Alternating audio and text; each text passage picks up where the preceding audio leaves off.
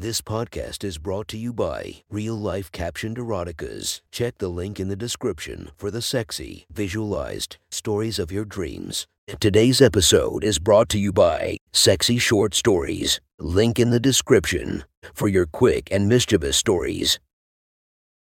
Welcome to my friend's Erotic Stories podcast, Reddit's Best Erotica, where we listen to the best erotica from our friends online.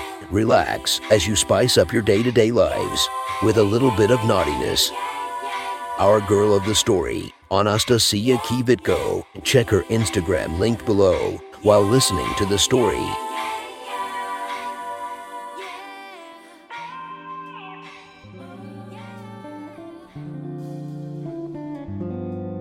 The next story is posted by user I Want Your Fantasies from r/erotica. The title of this post is The Lesbians and the Lumberjack.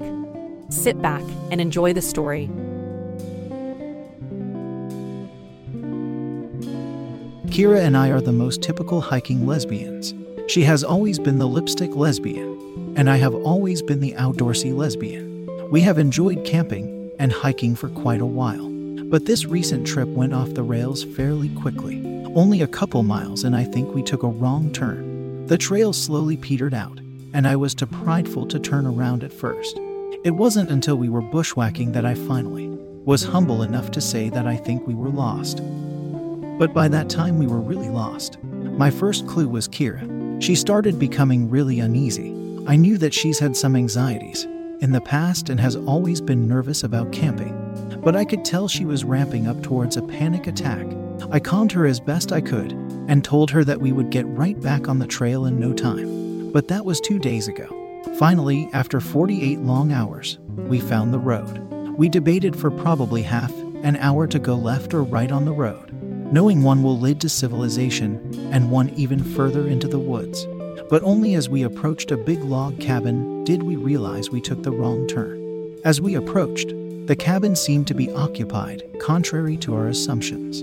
In fact, there was a small wisp of smoke coming from a chimney and sounds of work in the backyard.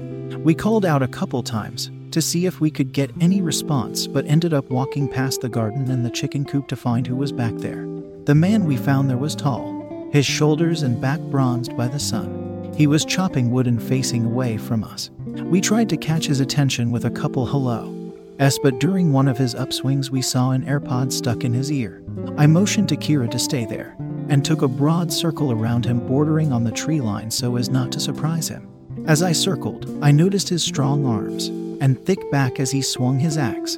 Finally, getting around his peripheral, he finally noticed me and jumped. After a brief explanation and many apologies, we were sitting in this man's front room while he prepared us a meal.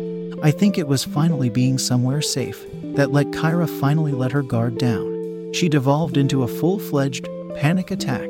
Our resident lumberjack, Colby, as he told us, was very kind. He mostly stayed away cooking in the kitchen and allowing me to handle it. He did interject to approach and offer the thing that helped him for his anxiety, a joint. Kira and I stepped out to the balcony. I know that marijuana has helped her in the past, and within 5 or 10 minutes she was calming down. After a meal, and as the weed was settling into our system, I found that I had been wound too tightly as well. Colby showed us into one of the guest bedrooms and let us sleep for a while.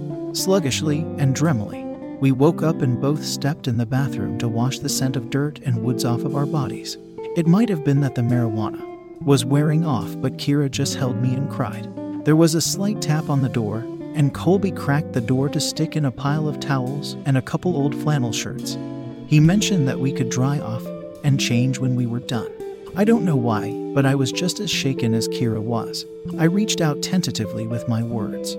Colby, I know this is strange and you've been so hospitable, but I think we could both really use some help right now.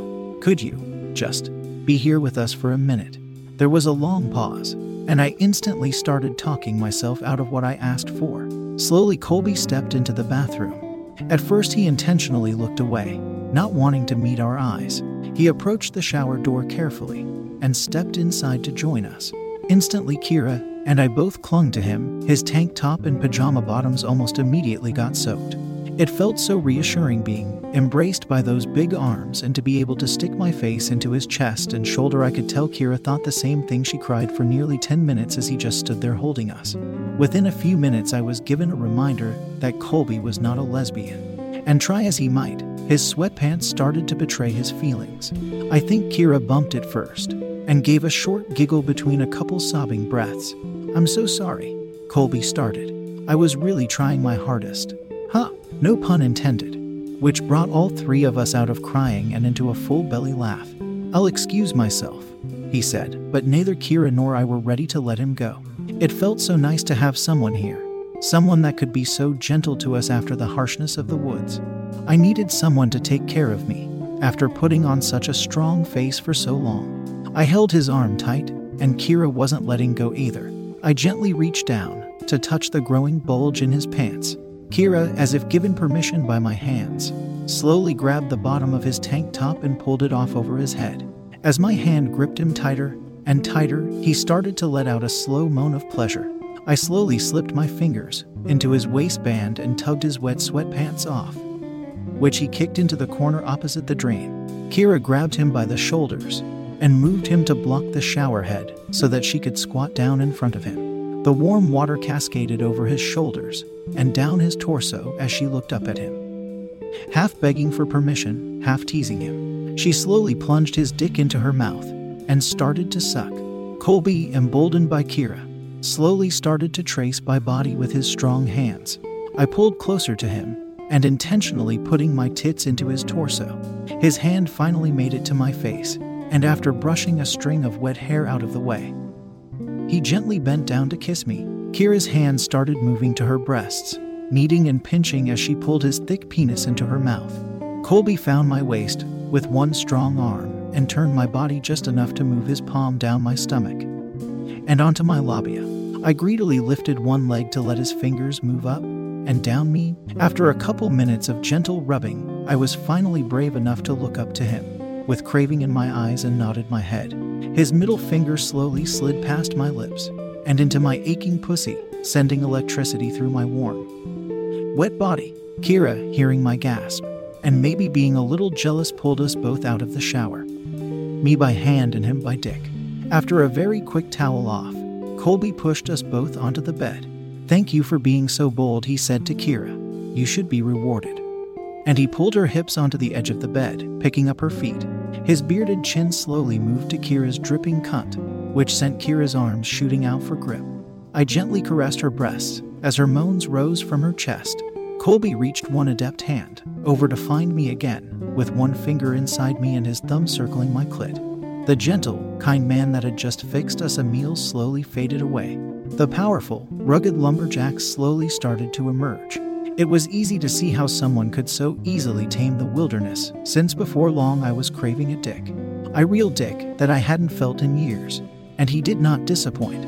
Each strong thrust or pleasure-laden exhale both calmed and excited me. Colby took nearly 2 hours with us that night, bringing us both to multiple orgasms. His strong body and adept hands bringing a touch of soft into the harshness of the woods, and claiming us as his, just as his influence had calmed the very trees. He slept with us that night, Kira and I on each side of him.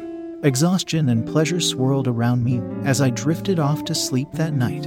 We spent 3 days in that log cabin with Colby, but slowly the outside world pressed on us.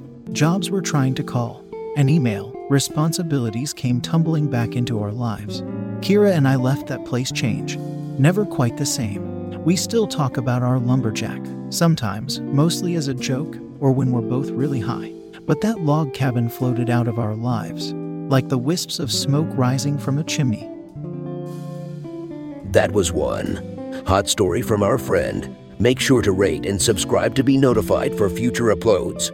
Thank you to the Patreons that help this podcast run smoothly. You have been listening to our Friends Erotic Stories.